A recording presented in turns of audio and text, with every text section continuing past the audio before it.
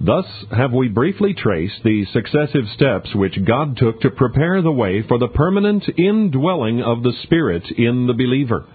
Through the incarnation, obedience, death, and resurrection of Christ, a way was opened by which God could again dwell with man, could resume his abode in the very temple that sin had destroyed, and to show forth the riches and glory of his grace far more illustriously than when this temple stood in its original perfection and grandeur. Here was the foundation of every successive temple that grace was about to raise. Thus saith the Lord God, Behold, I lay in Zion for a foundation a stone, a tried stone, a precious cornerstone, a sure foundation. Other foundation can no man lay than that is laid, which is Christ Jesus. On the dignity of his person, finished righteousness, perfect atonement, all-sufficient grace, and inviolable faithfulness, believers as lively stones are built up a spiritual house, 1 Peter 4:5, for the everlasting indwelling of God, the Holy Ghost. In passing now more specifically to the consideration of the indwelling of the Spirit, we proceed to adduce the testimony he himself has borne to the doctrine. In the following passages the truth is unfolded.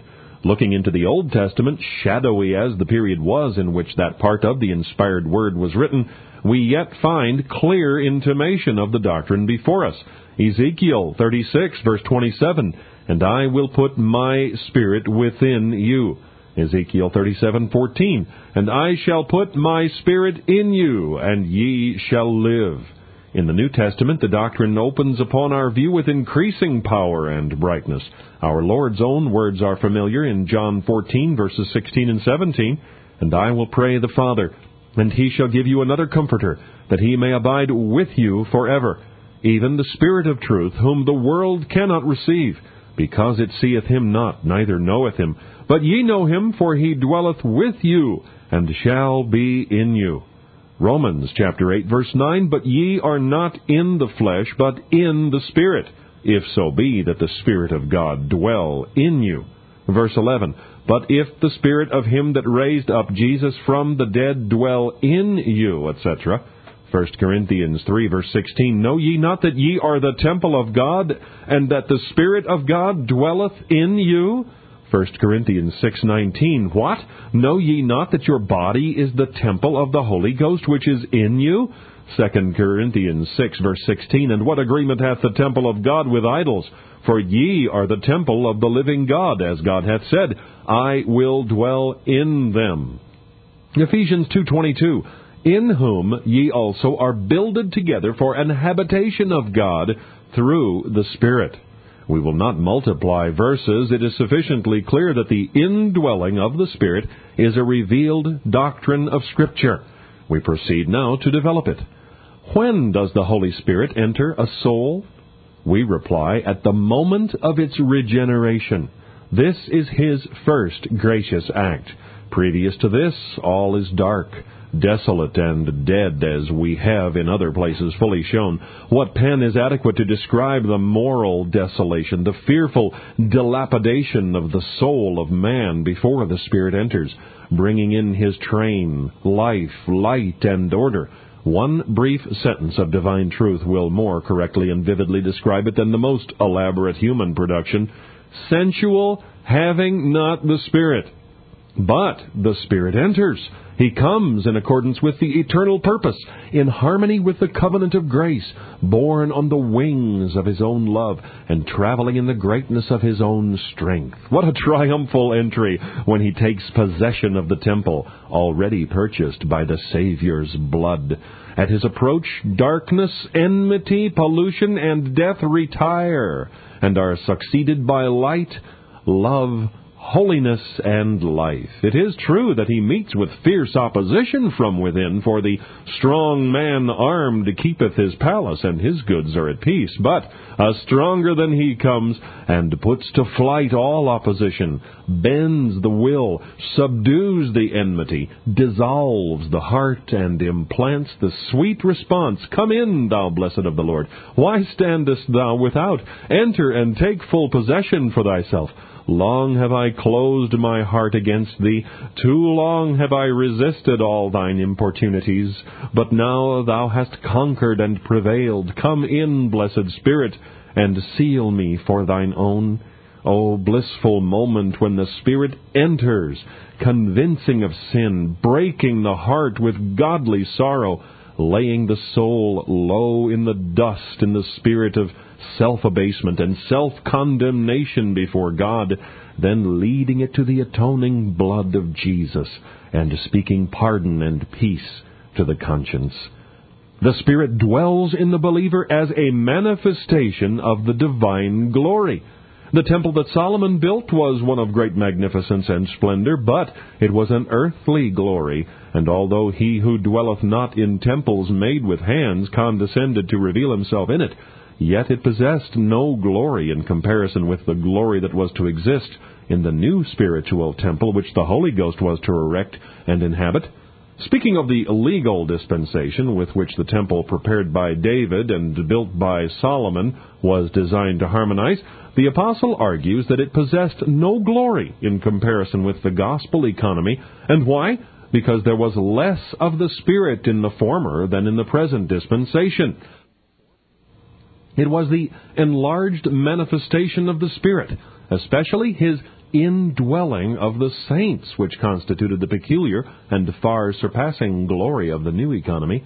How shall not, says he, the ministration of the Spirit be rather glorious? For if the ministration of condemnation be glory, much more the ministration of righteousness exceed in glory. For even that which was made glorious had no glory in this respect, by reason of the glory that excelleth. The superior glory of the new dispensation, then, is that it is more spiritual.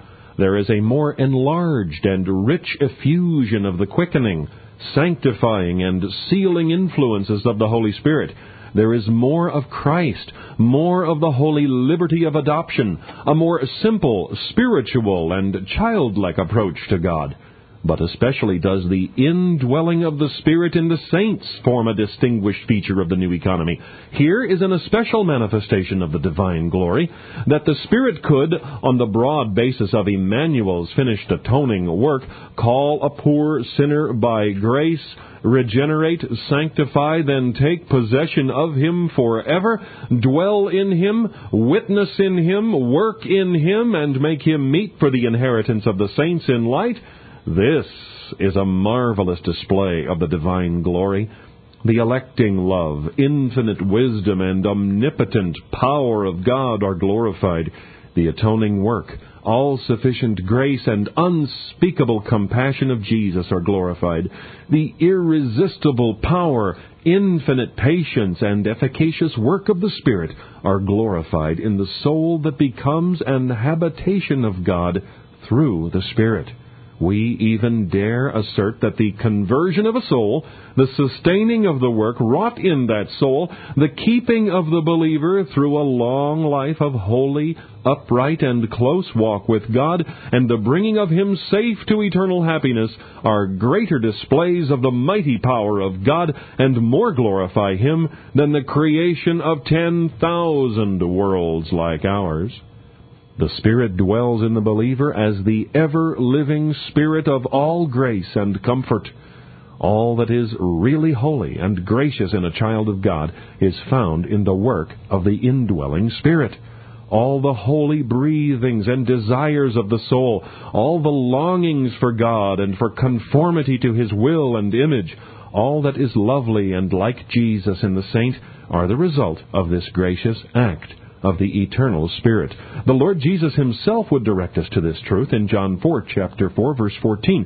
Whosoever drinketh of the water that I shall give him shall never thirst, but the water that I shall give him shall be in him a well of water springing up into everlasting life. That this well of water is the indwelling of the Spirit seems clear from the 10th verse of John 4. Jesus answered and said unto her, If thou knewest the gift of God, etc. That gift of God was the Holy Ghost, alluded to again still more emphatically in chapter 7, verses 38 and 39. He that believeth on me, as the Scripture hath said, out of his belly shall flow rivers of living water. But this spake he of the Spirit, which they that believed on him should receive. For the Holy Ghost was not yet given, because that Jesus was not yet glorified. Here is a gracious truth. The Spirit in every believer is a deep and living well of all spiritual blessings. He dwells in the soul not like a stagnant pool, but like an ever-living fountain that plays at all seasons of the year, in heat and cold, and in all external circumstances of weather, whether foul or fair, wet or dry. Nature could not produce that which the indwelling Spirit accomplishes in the saints of God, the hungering and the thirsting for righteousness, the rising of the heart in filial love to God, the sweet submission to His sovereign will, the longing for more knowledge of Christ, the constant struggling with the law of sin within, the mourning over the indwelling principle of sin. All this is above and far beyond mere nature. It is the fruit, the precious fruit of the indwelling Spirit. It may be, reader, that your heart is often anxious to know in what way you may distinguish between nature and grace, how you may clearly discern between that which is legal and that which is spiritual, between that which is the work of man and that which is the work of God. In this way you may trace the vast difference. That which at first came from God returns to God again. It rises to the source whence it descended. Divine grace in a sinner's heart is a springing well, a well of water springing up into eternal life. Did nature ever teach a soul the plague of its own heart? Never. Did nature ever lay the soul in the dust before God, mourning and weeping over sin? Never. Did nature ever inspire the soul with pantings for God and thirstings for holiness? Never. And did it ever endear the throne of grace and make precious to the soul the atoning blood, the justifying righteousness of Jesus? Never, never! All this as much transcends the power of nature as the creation of a world. Is this your real state, reader? Oh, look up. Flesh and blood did not reveal it to you, but the eternal God has revealed it, and that by the indwelling of His own blessed Spirit in your heart. We must not overlook His indwelling as a spirit of holiness. This is His great and crowning work in a believer. It is in vain that we look for Him as a witness or as a spirit of comfort if we slight the Spirit of God as a sanctifier. Although we have assigned a distinct chapter to the subject of the sanctification of the Spirit, we would yet briefly allude to it in connection with His indwelling of the saints. The work of holiness forms a great and glorious part of His operation as the indweller of His people. He has come to restore not only order, but purity to the temple. He has come to restore the reign of holiness, to set up the law of God in the soul, to unfold its precepts and to write them upon the heart, and, shedding abroad the love of Christ under its gentle but powerful constraint, to lead the believer to run the way of God's commandments. He is preeminently a spirit of holiness in the believer. For a full unfolding of the manner in which the Spirit carries forward the work of holiness in the soul, the reader is referred to the chapter on that subject. Nor must it be forgotten that He dwells in the believer as an abiding Spirit. This is a permanent indwelling. Our dear Lord laid a special stress upon this feature when on the eve of leaving His disciples to return to His throne, He promised them another Comforter whose spiritual presence should more than make up for the loss of His bodily presence. And lest there should be any painful apprehensions as to the time of His indwelling with them, He assures them that the Spirit should abide with them forever. And I will pray the Father, and He shall give you another Comforter, that He may abide with you forever. Do not overlook this truth. Let no spiritual darkness, no workings of unbelief, no sense of indwelling sin rob you of the comfort and consolation which a believing view of it will impart. There may be periods when you are not sensible of the indwelling of the Spirit. Clouds and darkness may be around this doctrine. There may be severe trials, gloomy providences, Foreboding fears, the way rough and intricate, the sky dark and wintry, faith small, unbelief powerful, and your soul from its low depths led to exclaim, all these things are against me. Will the Lord cast off forever? And will he be favorable no more? Is his mercy clean gone forever? Doth his promise fail forevermore? Hath God forgotten to be gracious? Hath he in anger shut up his tender mercies? Oh, do not forget that even then, dejected saint of God, then when all is dark within and all is desolate without, then the Holy Spirit, the sanctifier and the comforter and the glorifier of Jesus, dwells in you and shall be with you forever. True, you may be assailed by powerful corruptions, the consolations of God few and small with you, and your prayer, like David's, cast me not away from thy presence, and take not thy Holy Spirit from me. Yet he, the blessed indweller, is there, and his still, small, and soothing voice shall soon be heard amid the roaring of the tempest, hushing it to a peaceful calm. He shall abide with you forever. No wanderings, no neglect, no unkindness, no unworthiness, no unfaithfulness shall ever force him from your bosom. He may withdraw his sensible presence. He may withhold his comforting influence.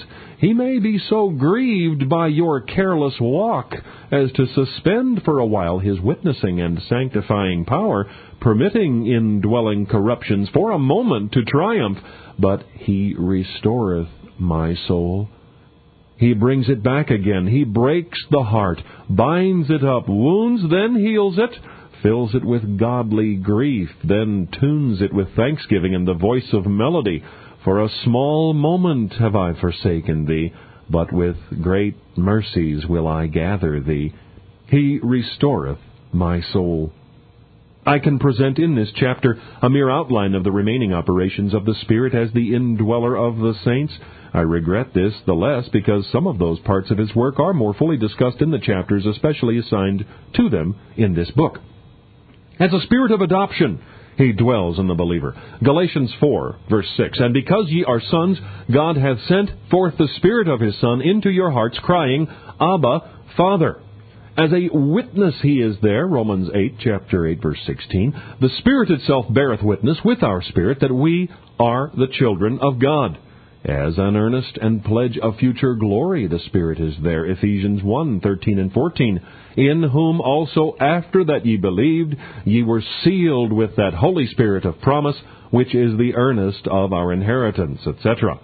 As a teacher he is there, John 14:26, the Comforter, which is the Holy Ghost, whom the Father will send in my name. He shall teach you all things. He shall guide you into all truth. As a remembrancer he is there, verse 26, He shall teach you all things and bring all things to your remembrance.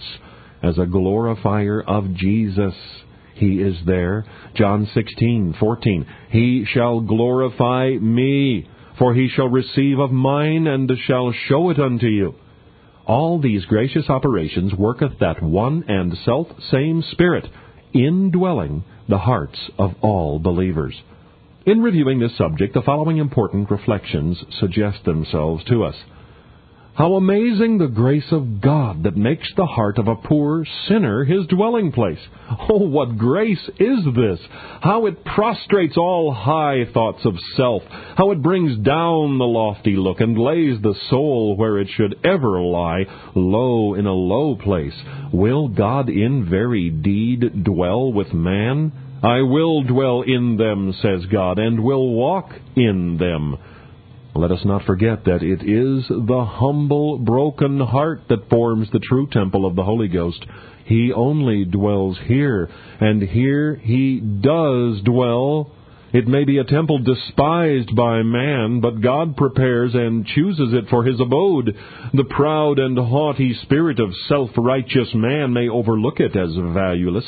The tear that falls in silence, the sigh that is breathed in secret, the heart that mourns over sin may be thought little of by the passerby, but with God it is of great price. He has a bottle for that tear, a record for that sigh, and that mourning is music in his ear.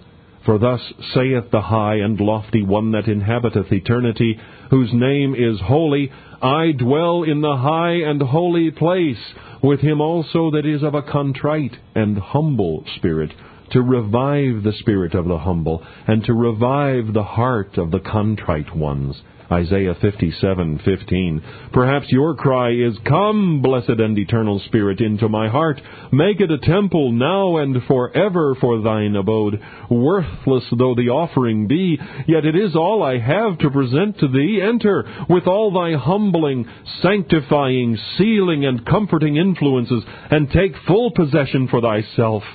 O blessed cry, O sweet fruit of that loving, faithful Spirit who already has entered, unknown and unsuspected it may be, by you, and has planted there this desire, the sure and certain pledge of future glory. Be assured, precious soul, that this cry, feeble as it is of yours, is an evidence of the indwelling of the Spirit.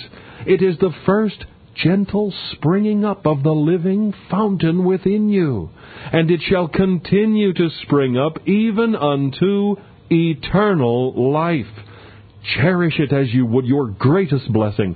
Pray that it may be increased and strengthened more and more, and closely watch against the slightest thing which would tend to enfeeble it. How holy should the temple of the Spirit be? Reader, are you a temple of the Holy Ghost, God's temple? Then dedicate yourself unreservedly to God.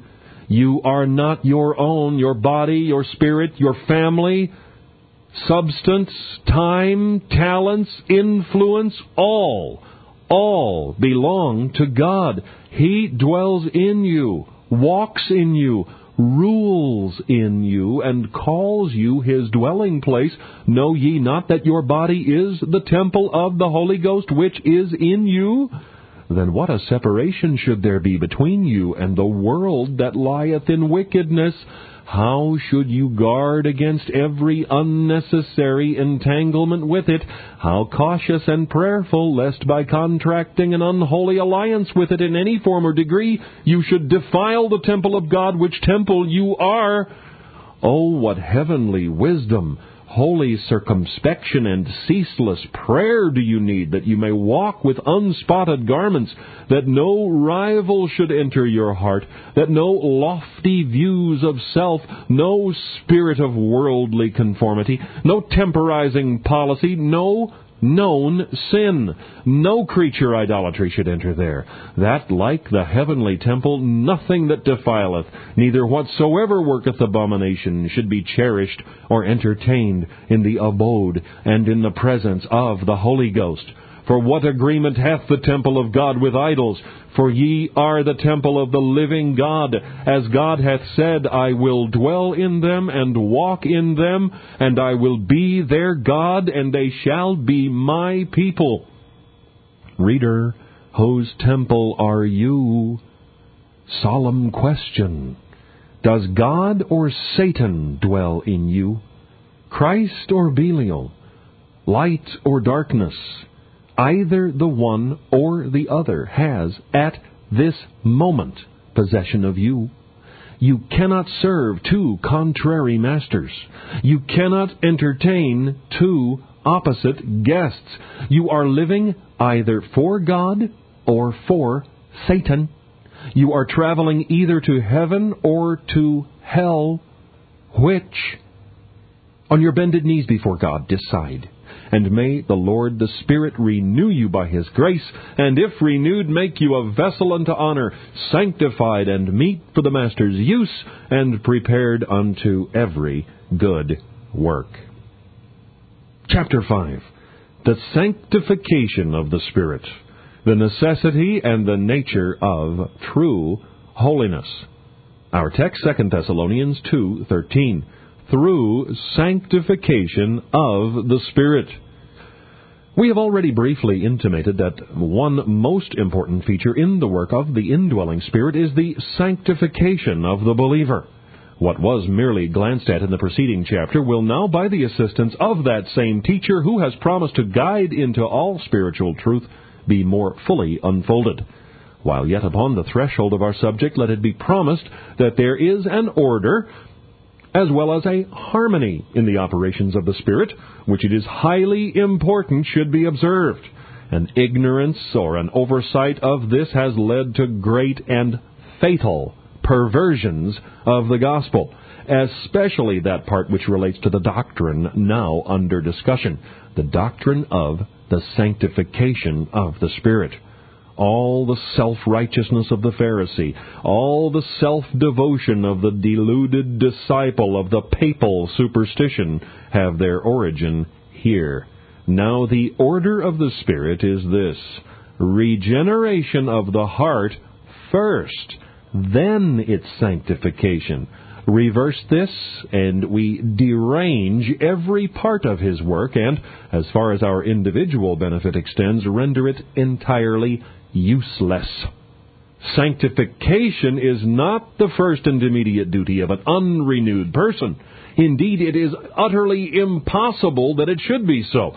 Sanctification has its commencement and its daily growth in a principle of life implanted in the soul by the eternal Spirit. And to look for holiness in an individual still dead in sins is to look for fruit where no seed was sown, for the actings of life where no vital principle exists. It is to expect, in the language of our Lord, to gather grapes from thorns and figs from thistles. The first and imperative duty of an unrenewed man is to prostrate himself in deep abasement and true repentance before God. The lofty look must be brought low, and the rebellious will must be humbled. In the posture of one overwhelmed with a sense of guilt, he must look by faith to a crucified Savior and draw from Him life, pardon, acceptance. It is most solemnly true that without holiness no man shall see the Lord.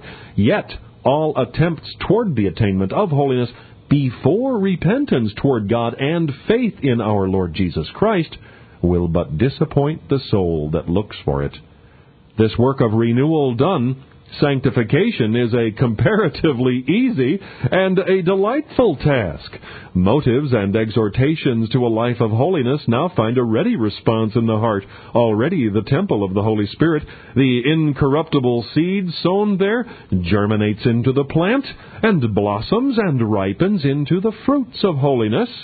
The well of living water created there springs up and pours forth its stream of life and purity, adorning and fertilizing the garden of the Lord. Let us then be careful not to disturb the arrangement and reverse the order of the blessed Spirit in His work. From lack of such care, great errors have arisen, and souls have gone into eternity fearfully and fatally deceived.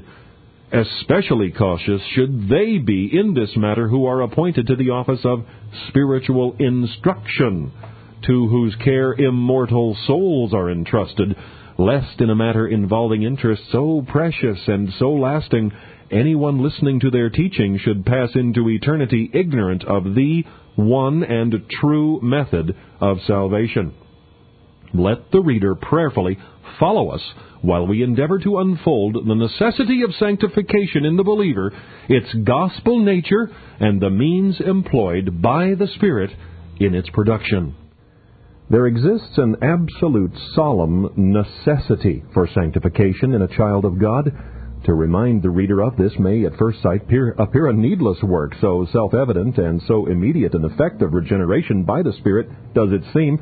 And yet the advanced believer, much more the sincere inquirer after a more perfect knowledge of the will of God, needs to be perpetually reminded of the solemn necessity, for his own happiness and his Father's glory, of a daily growth in all holiness.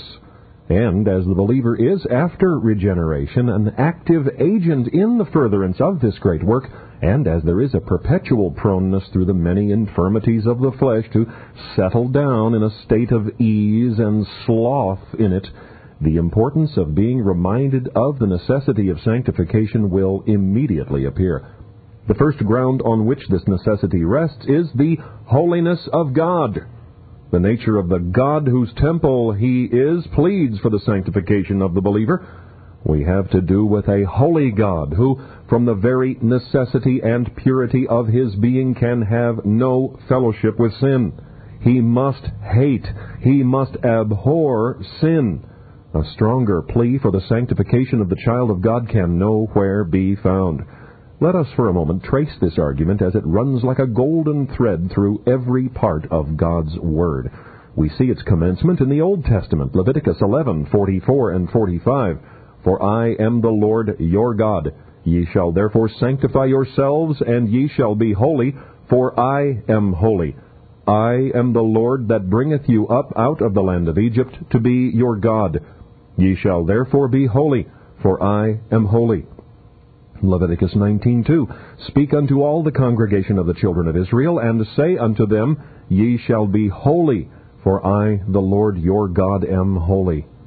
And that these commandments and this standard may not seem to belong exclusively to the Old Testament saints, the Apostle Peter embodies them as of equal force and solemnity in his writings to the saints in the New Testament, 1 Peter 1:15 and 16.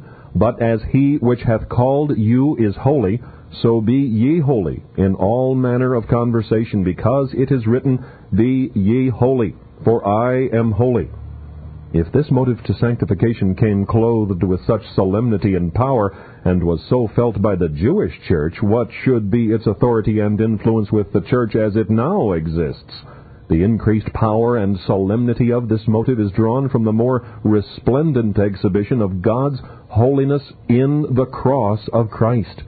The saints of the Old Testament were not favored with such a development of the divine purity as an argument to sanctification, but we possess it, so that if we continue in sin after we have believed, we are without excuse, and God is clear when he judgeth.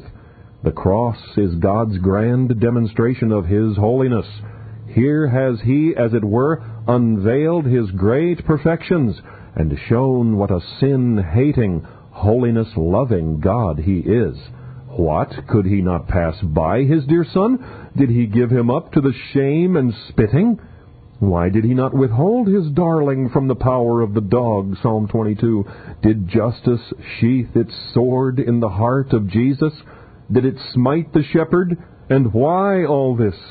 The answer comes from Calvary. I, the Lord, am a holy God.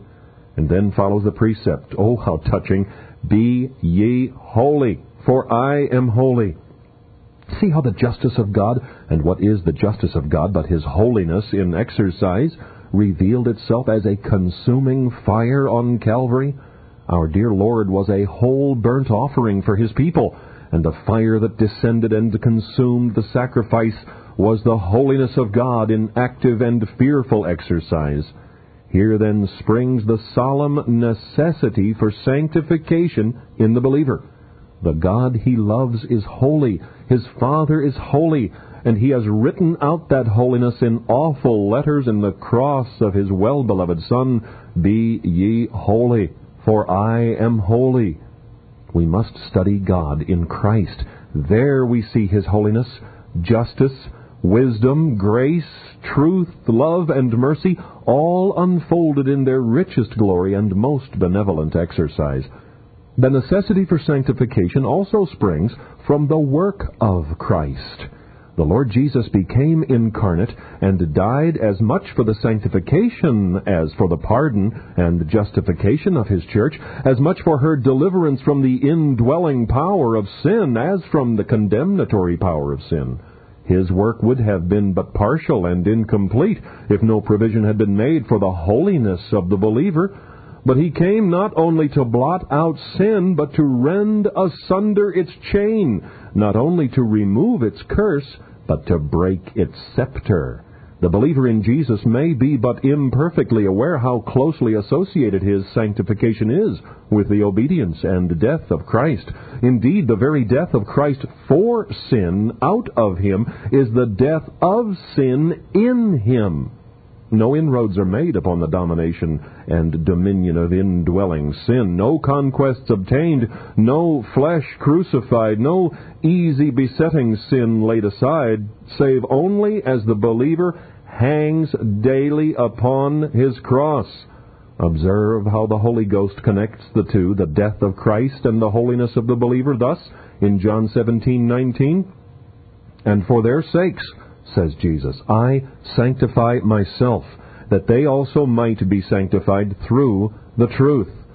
As their high priest to atone and purify, Jesus set himself apart as a holy sacrifice to the Lord God for the church's sake. "For their sakes I sanctify myself," or set myself apart. Oh, what a motive to holiness is this, saint of God! Can you resist it? Yet again, the connection is unfolded in Titus chapter 2, verse 14, "Who gave himself for us, that he might redeem us from all iniquity, and purify unto himself a peculiar people, zealous of good works." Ephesians 5:25 and 26, "Husbands, love your wives, even as Christ also loved the church, and gave himself for it, that he might sanctify and cleanse it with the washing of water by the word." Thus clearly does the Holy Spirit unfold the close and beautiful relationship between the death of Christ and the death of sin. The covenant of grace enforces the sanctification of the believer. The covenant of grace enforces the sanctification of the believer. It is the eternal and immutable purpose of God, observes Dr. John Owen, that all who are His in a peculiar manner, all whom He designs to bring unto blessedness in the everlasting enjoyment of Himself, shall, antecedently thereunto, be made holy. Unquote. For the security and attainment of this, all provision has been made in the everlasting covenant of grace. The very election of the believer to eternal life provides for and secures his holiness. There could not possibly be any holiness without election, because election provides the means of its attainment. Thus clearly does the Spirit of truth unfold it in 2 Thessalonians 2:13. "We are bound to give thanks always to God for you, brethren, beloved of the Lord, because God hath from the beginning chosen you to salvation through sanctification of the Spirit and belief of the truth." Again, Ephesians 1:4, "According as He hath chosen us in Him before the foundation of the world, that we should be holy and without blame before Him in love." Let this clearly be understood. On the ground of no foreseen holiness in the creature did God thus purpose to save him, but seeing the indispensable necessity of sanctification in order to eternal glory, the impossibility of the one without the other, God chose us in Christ that we should be holy. Let not the Christian reader turn away from or treat lightly this precious, revealed truth of God's Word. An election of a people unto holiness here, and glory hereafter. The prejudice of education, early modes of thought, a preconceived system, and most of all, the neglect of a close and prayerful study of God's Word for yourself may lead you to the rejection of this doctrine. But he who first objects to it and then renounces it without a thorough and prayerful sifting of its scriptural claims to belief stands on solemn ground, and his attitude may have fearful consequences. What God has revealed, that call not thou common. What He has commanded, do not turn from, lest you be found to have turned from God Himself. Why it has pleased the Lord to choose a people in this way, it is not our province to inquire, nor, we believe, would it be for our happiness to know.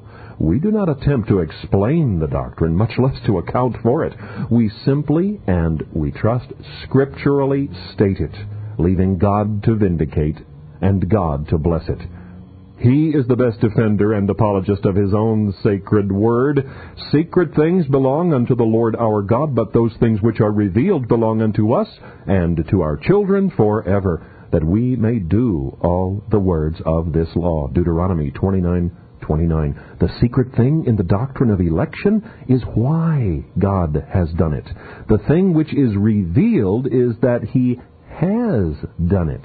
Let us not then seek to be wise above what is written, though it is our duty, as an acute writer has remarked, to be wise up to what is written, leaving the more perfect knowledge of the things that are now seen as through a glass darkly to that period of perfect illumination when we shall know even as we are known.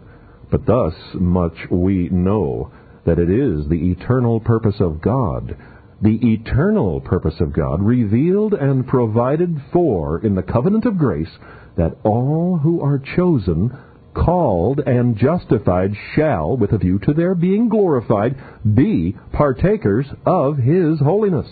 Heaven is a holy place. Its inhabitants are a holy people. And He whose glory fills the temple is a holy God.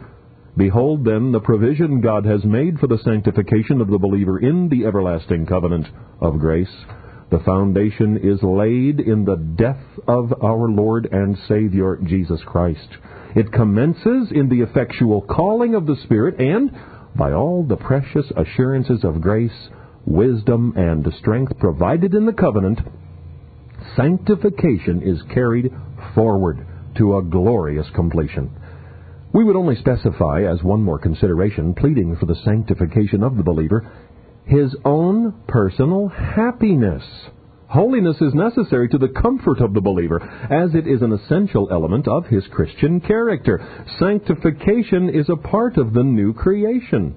Although not the first step the soul takes into the new world of holiness, it yet immediately follows. Regeneration, the new birth, is the commencement of the reign of holiness, or, to change the figure, the planting of the seed, which time and the Lord's covenant dealings cause to take deep root and to put forth its lovely and fragrant flower.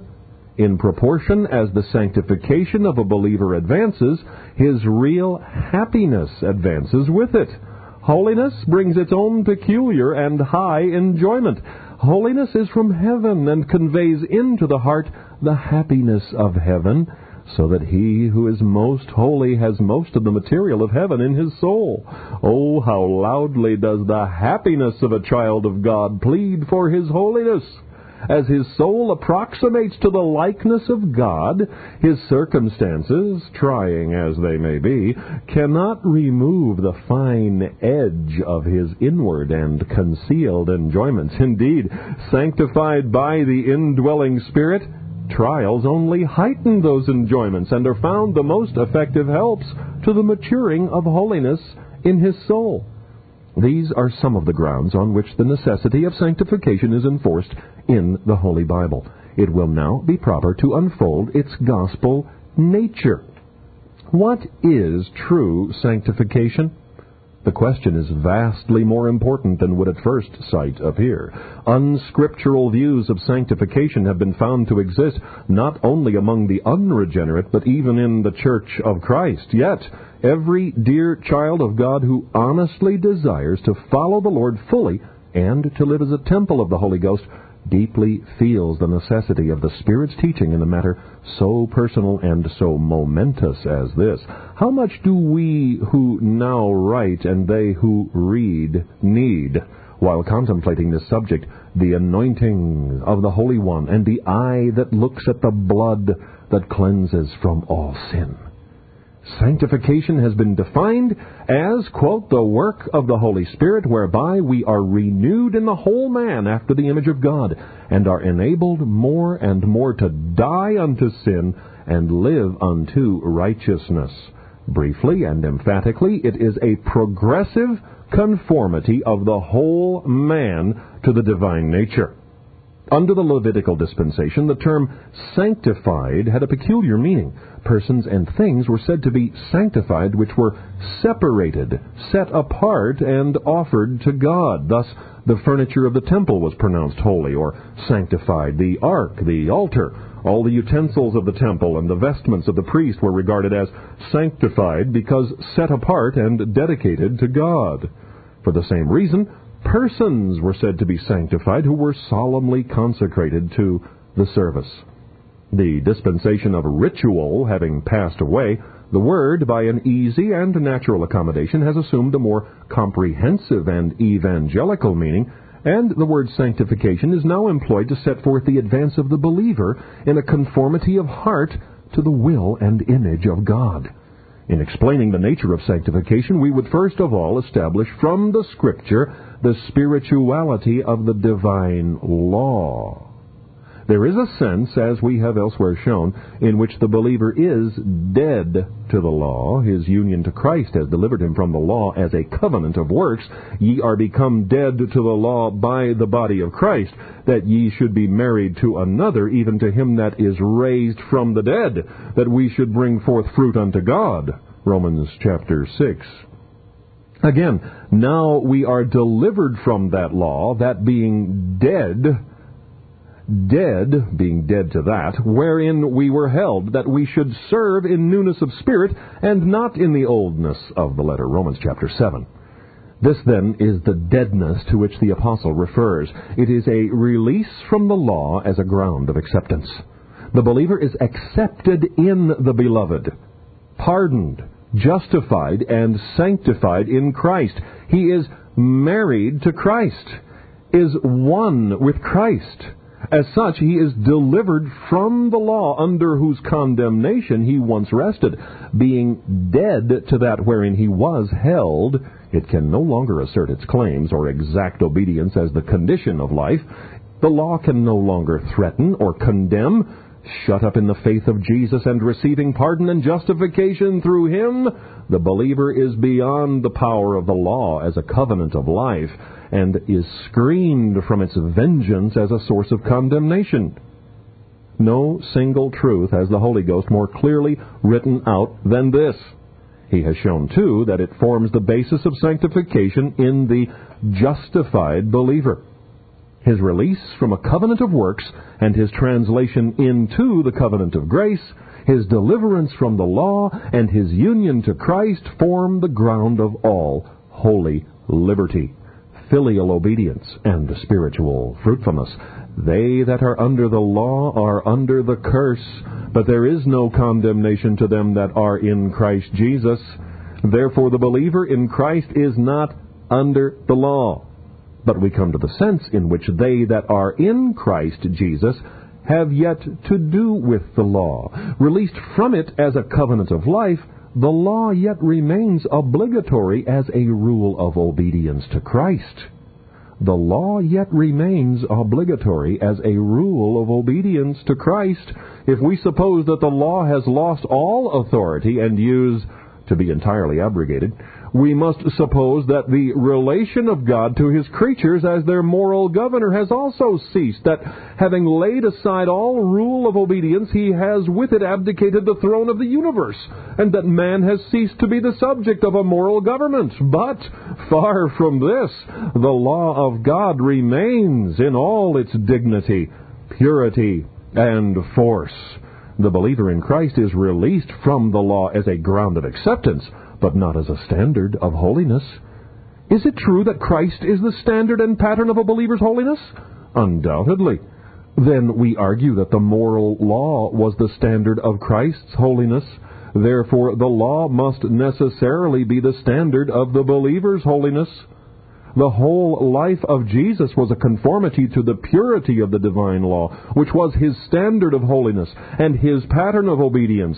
Therefore, in following the example of Christ, we are being conformed to the purity of the law in newness of spirit, and not in the oldness of the letter.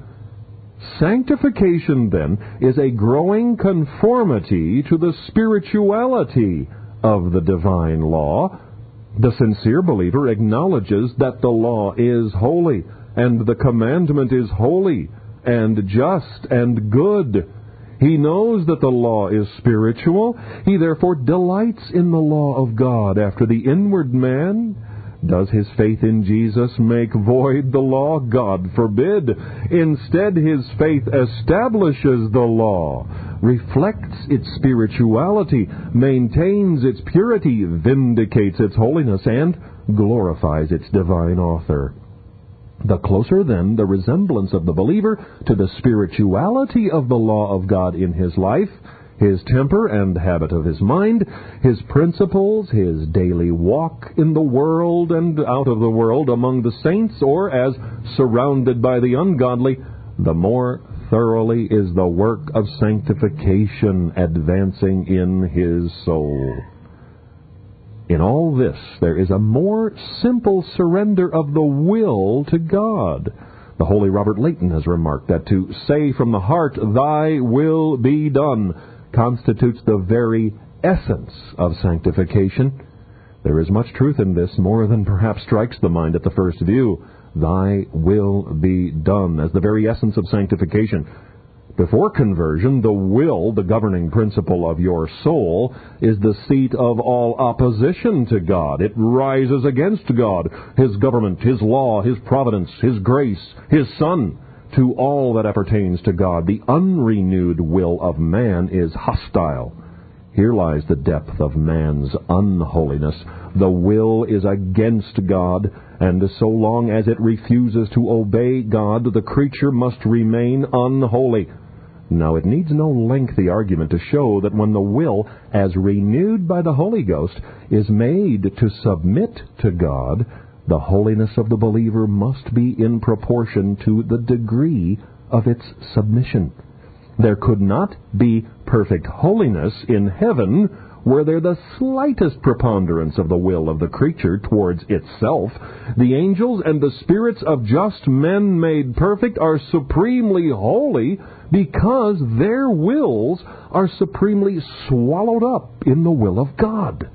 Thy will be done on earth even as it is in heaven. The will of God is supremely obeyed in heaven, and in this consists the holiness and the felicity of its glorious inhabitants. Now, in exact proportion as God's will is done on earth by the believer drinks from the pure fountain of holiness, and as he is enabled by the grace of Christ in all things to look up to God with filial love and to say, "Not my will, O my Father, but thine be done," he attains the very essence of sanctification. Let us trace out this subject. It is God's revealed will that His child should be holy. This is the will of God, even your sanctification. When the will of the believer rises and blends itself with God's will here, and in the spirit of sonship responds, "Lord, is it thy will that I should be holy? Then make me so in body, in soul, and in spirit. Subdue all my corruptions, break the power of my lusts, bring every thought, affection, word, and look into sweet obedience to thyself. Rule thou in the midst of thine enemies."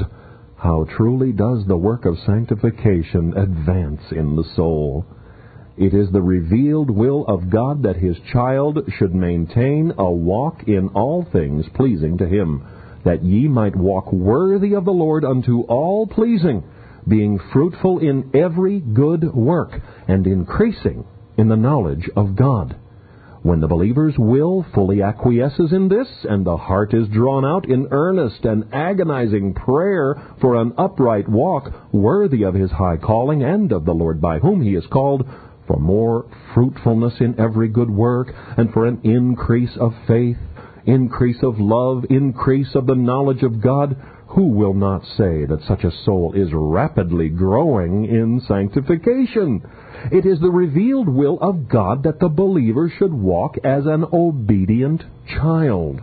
"Oh, that thou hadst hearkened to my commandments, then had thy peace been as a river, and thy righteousness as the waves of the sea."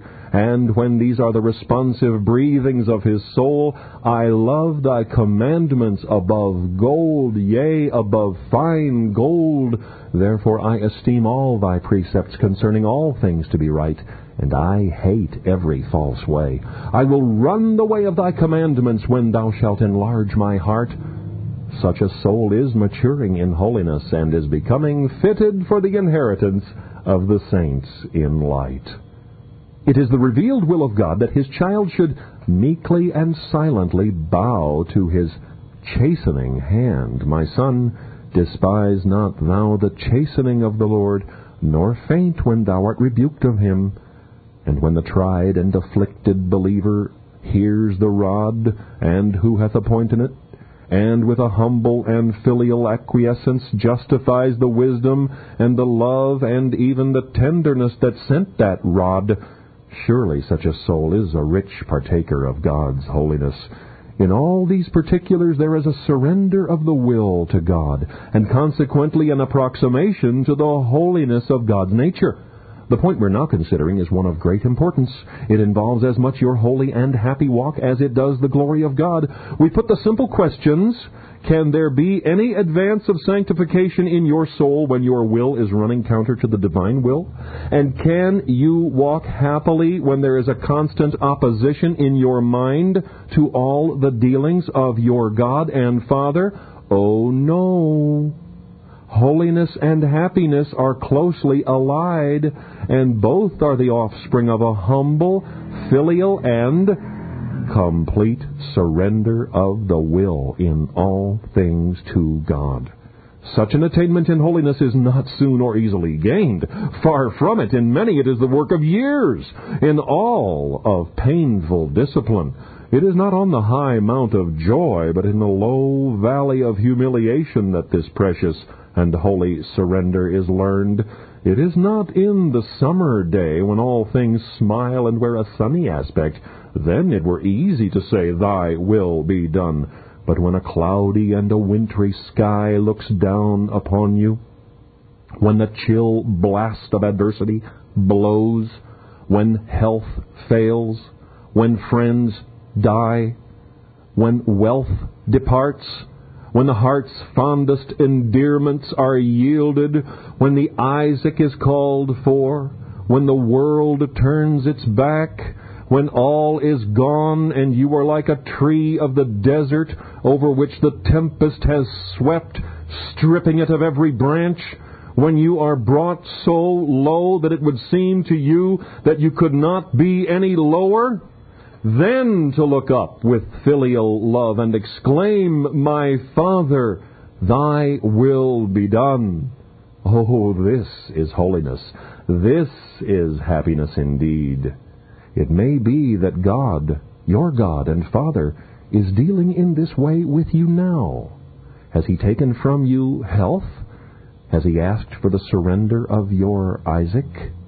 Have riches taken to themselves wings?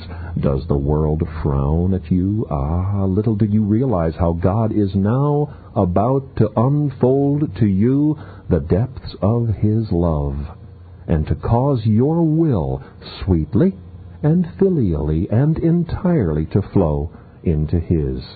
Let me repeat the observation. A higher degree of sanctification there cannot be than a will entirely swallowed up in God's. Earnestly pray for it. Diligently seek it. Be jealous of the slightest opposition of your mind. Watch against the least rebellion of the will. Wrestle for an entire surrender to be where and to be what your covenant God and Father would have you, and so shall you be made a partaker of His holiness. This Reformation audio track is a production of Still Waters Revival Books. You are welcome to make copies and give them to those in need. SWRB makes thousands of classic Reformation resources available, free and for sale, in audio, video, and printed formats. It is likely that the sermon or book that you just listened to is also available on cassette or video, or as a printed book or booklet. Our many free resources, as well as our complete mail-order catalog, containing thousands of classic and contemporary Puritan and Reformed books, tapes, and videos at great discounts, is on the web at www.swrb.com. We can also be reached by email at swrb@swrb.com, by phone at 780-450-3730, by fax at 780-468-1096, or by mail at 4710-37A Avenue, Edmonton, that's Edmonton, Alberta, abbreviated capital A, capital B, Canada, T6L3T5. You may also request a free printed catalog. And remember that John Calvin, in defending the Reformation's regulative principle of worship, or what is sometimes called the scriptural law of worship, commenting on the words of God, which I commanded them not, neither came into my heart, from his commentary on Jeremiah 7:31, writes, God here cuts off from men every occasion for making evasions, since he condemns by this one phrase, I have not commanded them, whatever the Jews devised. There is then no other argument needed to condemn superstitions than that they are not commanded by God. For when men allow themselves to worship God according to their own fancies, and attend not to his commands, they pervert true religion. And if this principle was adopted by the Papists, all those fictitious modes of worship in which they absurdly exercise themselves would fall to the ground. It is indeed a horrible thing for the Papists to seek to discharge their duties towards God by performing their own superstitions. There is an immense number of them, as it is well known, and as it manifestly appears. Were they to admit this principle, that we cannot rightly worship God except by obeying his word, they would be delivered from their deep abyss of error. The prophet's words, then, are very important, when he says that God had commanded no such thing, and that it never came to his mind, as though he had said that men assume too much wisdom when they devise what he never required, nay, what he never knew.